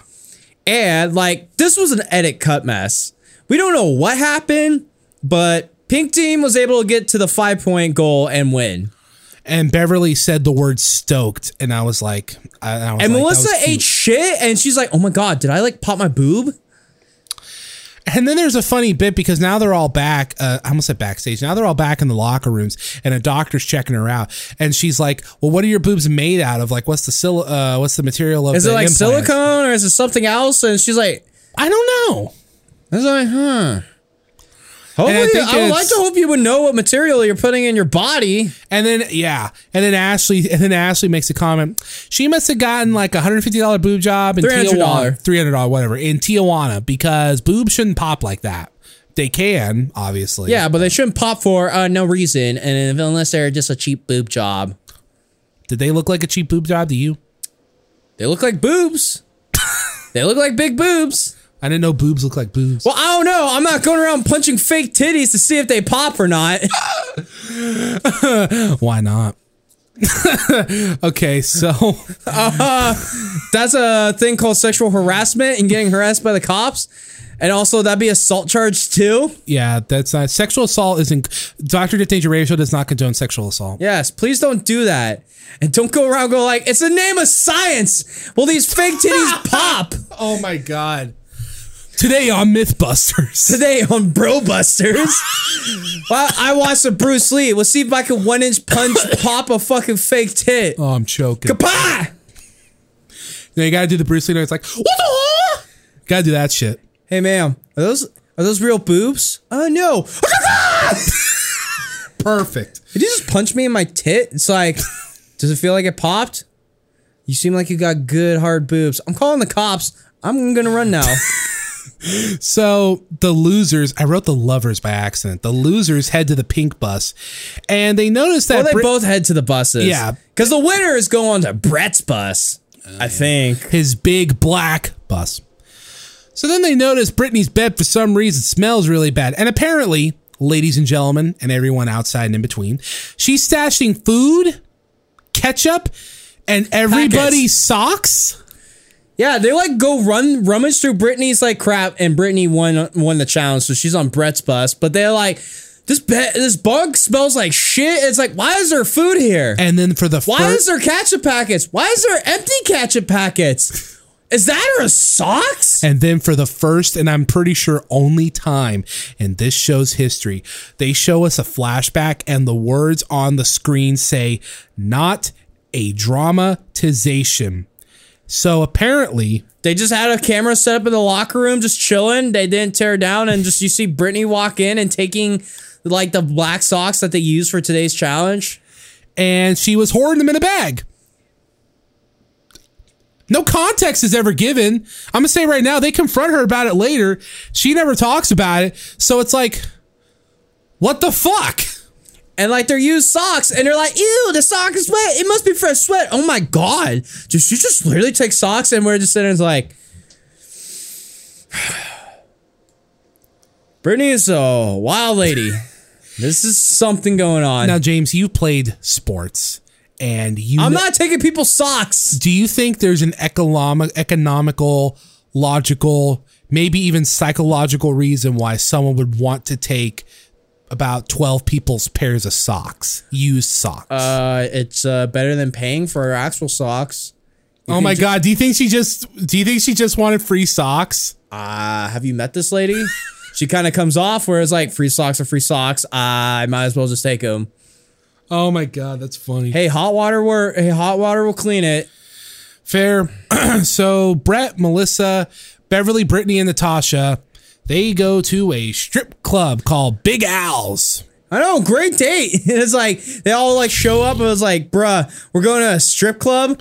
But there's like fans or something outside as Brett's walking into a strip club. And the club owner makes it a big deal that he's there. And I was like, maybe he is on tour. I don't know. I guess he is on tour. And Melissa is just like, oh my God. I wrote here. I think I found out. I get used to it. Wait, you say it. I was going to say the strippers come up and they're all on Melissa. Well, like she says where it's like, oh, I got to the limelight. And he's like, I can handle this lifestyle. And then she's also saying all the strippers took to me. And there was like a stripper that had like one of her boobs like fell out of her like freaking flimsy dress. And I'm just like, It was a lot of Melissa talking, but I feel like all the strippers were being friendly to all of like Brett's like friggin' ladies he has for the show. But whatever, Melissa's just on her thing. So then like they're hanging out, they get some drinks. Yes. And then Brett asks the ladies to come up, his like winners for the date, to go dance on stage. Now, 3 out of the 4 ladies are wearing dresses. Yes. Beverly is in some fucking chill vibe. She's wearing like a camo pants, a tank top, and flip-flops. Yeah. I know, great date clothes. Maria was wearing something too dangerous for TV. Yeah. I was like, that's a little too hot of an outfit. I would have preferred, honestly, Beverly's outfit to some of the other ones.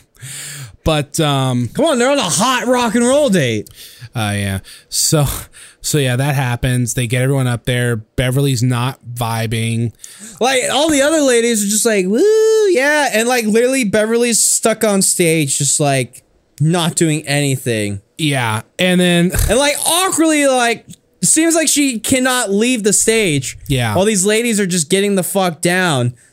I can imagine the producers off camera being like, no, you gotta stay there and look unhappy. Otherwise, the viewers at home won't get it.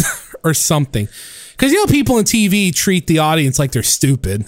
Yeah. And then the rest of the ladies arrive to the hotel. This is the part where I go on one of those rants that you go on, like when we talk about like folks with no life experience, or like that crazy dude in Vegas you were talking about earlier. No, like the dude in front of Grill. You mean the fucking plebe in front of Grill Mall? Yeah. This fucking geek. These ladies get to the hotel and like for almost a solid minute, oh, I'm going to carry my bags upstairs. Oh, I'm getting all sweaty. I don't want to carry my bags upstairs. This is bullshit. And I'm like, it's one of those 2-floor motels. It's a single flight of stairs. And like, just. But they also have to carry everyone else's bags too. No, I get that. That part sucks. But it's just like, yeah, that was me being a boomer and being just like, oh my God. No, I just says like, shut the fuck up. And I also see it's like half their body weight's in their boobs, and like they're also wearing really aggressive heels. They're just not ready to freaking carry shit upstairs. Doing anything sucks in heels. I don't get why women wear heels. I understand how it looks attractive, but like, hot. Come on, you can never not look hot. I think a chicken like those like black boots that you see at punk shows are hotter than heels. Doc Martens. Yeah, dude. Or chicken Chucks, some Converse. Ooh. Oh man, is it getting warm in here? Man, it's feeling kind of fuego. Do you hear 1970s funk in the background? Because I'm feeling kind of frisky. Why are you getting fucking hot and horny on the fucking show? I'm just fucking with you. It's just me here. No one else is here. I'm just kidding. It's a joke. It's a goof and a gaff. Have a laugh. If you need to rub one off, go to your car and go somewhere else on the property where I don't see you. So anyway, yes, privileged women yell about having to carry bags, and that was funny. So back at the club, same old. More sexy dances, but now there's a couch on stage. Yeah, what the And Beverly decided to lay on the couch. Just like, are they just preventing her from like not being there? She looks like she's forced to be there by gunpoint. Yeah, and everyone else just like, oh yeah. Did you notice? I think it might have been Melissa or someone. Did you notice while she was laying on the couch, like one of the ladies just started like grinding up on Beverly? Just like kind of dancing on her almost. You see that? I guess. No, yeah, I wasn't paying attention because I was taking notes. Well, Beverly's the only one I like, so I was paying attention and I saw that. I'm like, what the fuck? And then like, friggin', I think there's a moment where friggin' Brittany's also grinding up on Brett, but then Brett notices like, Beverly just does not seem like she's getting into it. And that's not rock and roll. Maybe I should pull her aside. I'm going to take her to the VIP lounge and talk to her. Before that, I have some Britney cringe. For whatever reason, she starts talking about something when she was in porn. And she says the line, she says how when she worked in porn, she empowered women and taught them about retirement funds. And then she starts crying. She was like also a producer and shit. Yeah. She said she was a director and producer. And then she's also an actress. And I just wrote, okay. Okay. So Brett and Beverly talk. Cool, dude. Brett and Beverly talk. She says how she's got 3 kids, doesn't want them or their friends to see it. And Brett says... Yeah, they don't want to see her acting like a fool on national television. And Brett says in the talking head that he's like, I get it, but we're away from the kids, and she's kind of a buzzkill. And it's on television! And I said, that's kind of a dick thing to say. Have you met Brett? Well... This is like season 2 Brett, where he was kind of a douche. The last 2 episodes, it felt like season 1 Brett, where he's like, okay, he's just a goofy rock star. This time, like, bro, you're being a dick for TV now. So Like, they go for a kiss, but Brett's hat stabs Beverly's eyes. it's like, hey, Brett, don't be so self-conscious about your fucking hairline. Yeah, your fucking banana-colored hair. That goofy piece of shit. So back at the hotel, everyone's getting pissed because I guess it's late at night and Brett and them haven't come back yet. And then Ferris says the line, I hope they're not having sex. Well, except for Maria, because, you know, she's hot. I'm like, okay. Oh, fair game. Fair game. It's like, come on, I hope they're not having sex. Sex. It's like, that wouldn't be cool. Except Maria. She's pretty hot. Like, it's not like I would not have sex with Maria. So as soon as Brittany walks back in, they start asking her about the socks. And then Brittany says she asked the staff if she could have the socks. And that's all the context we get on that. And then they scream at each other. Then Brittany just decides to sleep on the bus. Yeah. Which They depending, literally berated her. Like, she was getting freaking verbally assaulted by all these ladies. it was like Christy Joe in season 2. It was like 12-on-1. But this is also Brittany is like really weird and sketch. Brittany is sketch. I know people thought Christy Joe was sketch, but no, Brittany's like sketch. She's weird. Whatever. And then she's just like, decide I'm just gonna sleep in the bus. I'm not hanging out in this hotel. Fuck you, bitches. And oh, bro, the best part of this show.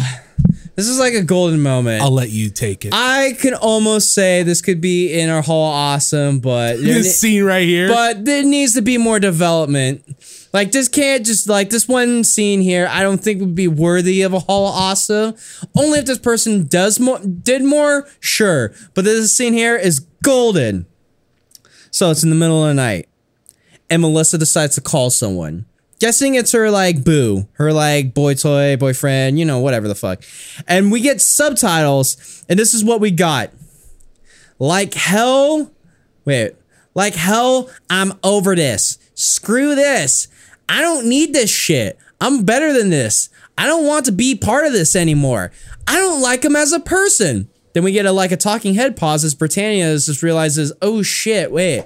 Is she on the phone with someone? Is she talking about Brett? That's not cool. And then we go back to Melissa. Brett wears extensions. I'm like, wow, he really looks old. Like, how old is he? And then we get a Natasha talking head saying where she's like, dude, she is really saying horrible things about Brett, and that's not cool. And I just wrote down, Natasha, please stop. Get some help. What are you going? And then, like, Melissa then continues saying, I don't respect him as a person, so there is no way this is going to work. And then, like, the ladies are just like, oh my God, oh my God. And in the morning, we get Natasha just freaking giving news. Breaking news! Melissa was on the phone with someone last night, and she is saying horrible, I wrote down telling truths, about Brett! And everyone's like, oh my God, not cool. And, oh, dude, I gotta take a shit. I'm sorry. What the fuck? Sorry, gotta take a break. We'll be back! Listeners, we're back. After taking a nice break because, fuck Bret Michaels. Oh, yeah, where were we? Yeah, we're talking about the greatest thing of, like, Melissa dissing Bret's weave. That was the most based red pill shit. Oh, and you're also going to hear the tunes of, like, Jimi Hendrix, like, freaking licks in the background. Yeah. But at the same time, I don't give a fuck. What kind of podcast is this? Because the wind... This ain't no voiceover. We're not reading you an audiobook. We're telling you about a shitty fucking reality show. Because the wind cries Mary, and we cry fuck Brett. Oh. So... I do have tears in my eyes going, realizing fuck Bret Michaels. So then everyone... Well, then let's bust this out so we can go get some wings. Yeah, we're going to get some wings. So everyone... Get some chicken. So everyone... In the morning, everyone confronts Melissa, and they're basically like, yo, you got a cell phone? She's like, I don't have to tell you that. And they're like, give us your cell phone. She's like, I don't have one. I don't have to do anything. And that's the scene. She kind of doesn't have to. It's like, I don't have anything to prove to you, but it's like, at the same time, it's like, you kind of were talking shit on Brett, and like, these ladies are going to be defensive, but whatever. It's you can be sketch. Is a hero. Melissa is a hero. Making fun of Brett's banana-colored do. Yeah, right. As they were roasted, she does come back from the hospital and it's confirmed one of her boob is leaking, and she like tore a tendon in her wrist. How'd the wrist thing happen? I don't... No, she like slammed on the ground. Oh, yeah, that's right. She slammed on the ice. That's true. So, yeah, Al wrote down as the ladies went Brett Justice Warrior on Melissa. Yeah, so the BJWs Yeah. BJ, like blowjob. Yeah. So Brett Like comes to talk. sex. So Brett comes in, like, it's the morning. Brett comes in to say hello to his ladies, and he sees Brittany and Melissa are cast off. Yeah, It's they're like, just chilling on a couch. yeah, and it's like, oh, what's this dark room about? And then freaking Brittany tries to say the girls are a bunch of jelly bellies, and then Natasha tells Brett about the fucking, like, dude, she fucking took our fucking socks from the hockey rink and shit. And Brett's like, whoa. And Natasha's like, whoa. Brittany's like taking socks? Okay, now we're getting a little weird. What's the going on? I don't know if this is the part where he says the mystique of the porn star is like coming off. No, that's what he says. The porn star mystique starting to wear off. I think it wore off pretty quick. It wore off pretty quick, yeah. It might have even wore off the first episode. I think so. At least the second episode for sure. Yeah. That I feel like, okay. Well, maybe we see more, because we don't know what Brett's seeing. He could just be in his fucking pad, in his Also- fucking bus, just chilling with Big John. Also, he's wearing Watching Britney's videos and smacking his meat. he's wearing a cowboy hat that says American Outlaw on it, and it has a skull right in the center, and it's camo. I wrote here, okay, boomer. So Farrah and Ashley, A-bomb. so they pull Brett aside. I guess these two are the, so, you know, these reality shows, you always got to have the folks that team up. You know, first season had Heather and Lacey. I guess these two, the big blonde twins. Yeah, the blonde big boob twins. So Farrah and A-bomb, as they talk to Brett to tell him about Melissa's phone call. So they talked to him about how, oh, she called you old and said you had hair extensions. And did you notice Brett did not deny having fake hair? He did not. So they do that. He goes to talk to her. Is it Melissa or Melinda? I Melissa. have both for some reason. Yeah. Goes talk to Melissa, and she's like, I never made a phone call. And then she's like, nah, they just hate me because I'm intelligent. And I wrote here, you come off sketching your lie. and I wrote here again, okay, boomer. So she talks to him about how she feels like Brett hasn't really had a chance to get to know her, and she kind of talks shit on the fact that even though she was having fun and dancing willingly, she all of a sudden since they got back, she hated the fact that they went to a strip club for their date. And that he hasn't gotten a chance to get to know her, and he says that she is a bipolar roller coaster. I swear to God, no one knew what that meant back then. Maybe Brett did. But friggin', yeah, I just wrote down the conversation just starts to take a dump, and then she starts just like, Brett, come on, keep eye contact with me. It's like, I am. Well, you keep like, she's like, your I noticed your what? eyes kind of, I mean, what is she just, it's supposed to be like Mass Effect where they just make direct eye contact from, it's like, like, could you imagine having a conversation like this where it's just like, I can start seeing the pores on your fucking cheeks? Like, no. I don't want to do that. Yeah, I know. So Melissa's pretty aggro. Yeah. Whatever. It's now eliminations. Oh, thank fucking God. Yeah.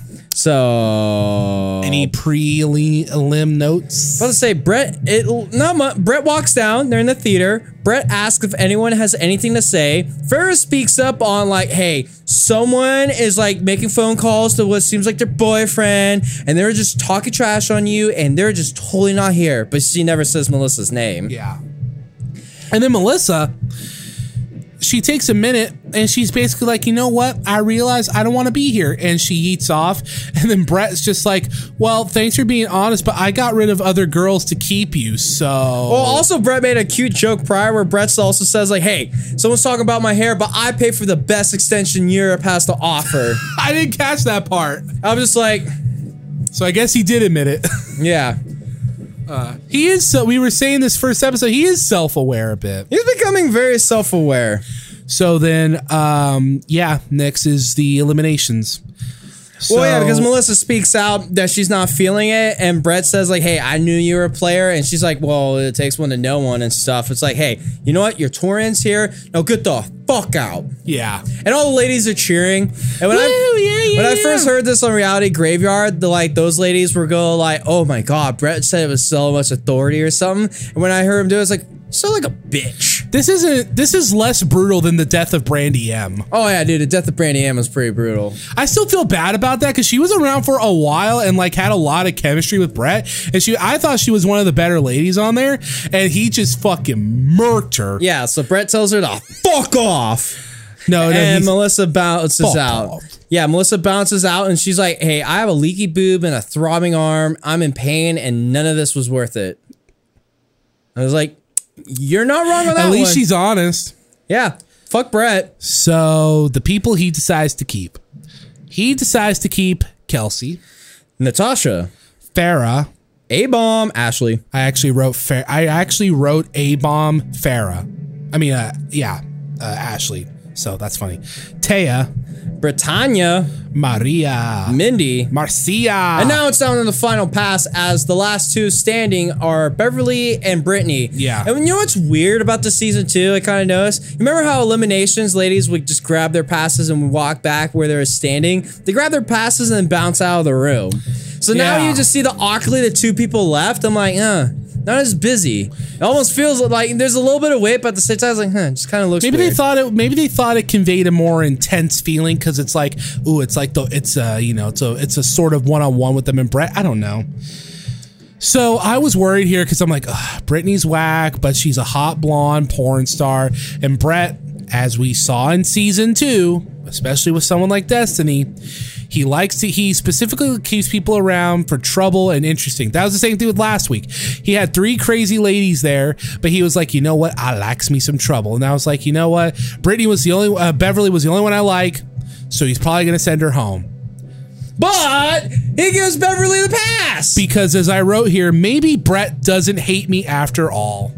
And then Brittany Starr is eliminated, and Brittany's just awkwardly left there, and there's psycho music playing because the ding ding ding. Yeah. And she's just sitting there, just smiling, and just and then you just have her talking head of her post elimination. It's like, oh my god, why is this me? Oh, it would have been so cool. But yeah, no. And then in the credits, we have Brittany having a fucking shade off with Ashley and Farrah, and that was the episode. Fuck. Yeah. Rock of Love. Rock of Love. We go get some another chicken. bad episode. So yeah, but first, let me tell. Listen to the Rowdy Graveyard. Those ladies went to Britney Starr's IMDb and listen to these fucking films. Oh God. Try not to laugh. You ready? Okay. Party Bus Pussy Patrol. And there's 5 of those.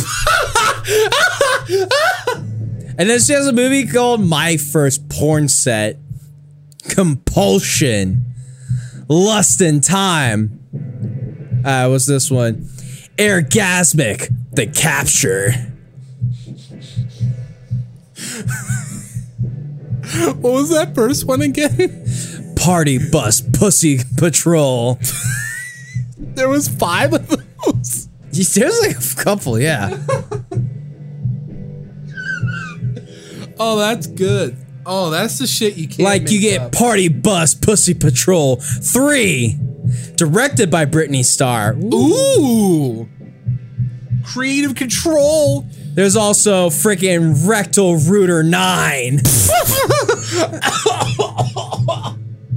Oh my God. Oh.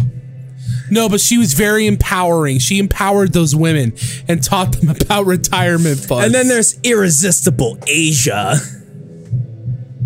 With Asia Carrera. I remember her. What's this one? Heavy Handfuls 3. Dude, aren't porn title names the best? Oh my God. And then there's Rocks That Ass 21. Asses Are Forever. And Edward is dead. This shit's too wild, son. Too wild. You know what's even? Asses are forever? Yep. Asses Are Forever. Also trying to look her up, I actually got a link to her fucking Spotify. What? Yeah, we got songs like We Love You, Las Vegas, and I Wanna Fuck the DJ.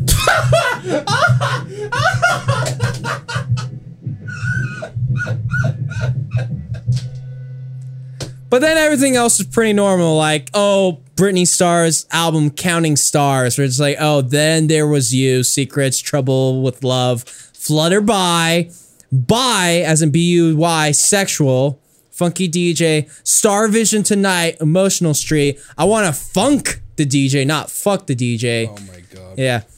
Bro, I'm literally on the floor of our studio. I can't. Well, you're lucky because it's time to go out. Thank you, everyone. This is the Dr. Death Danger radio show with their hosts, James and Edward. I hope you have a good one. Adios. Let's get some chicken. That's right. Ow, fuck. Dude.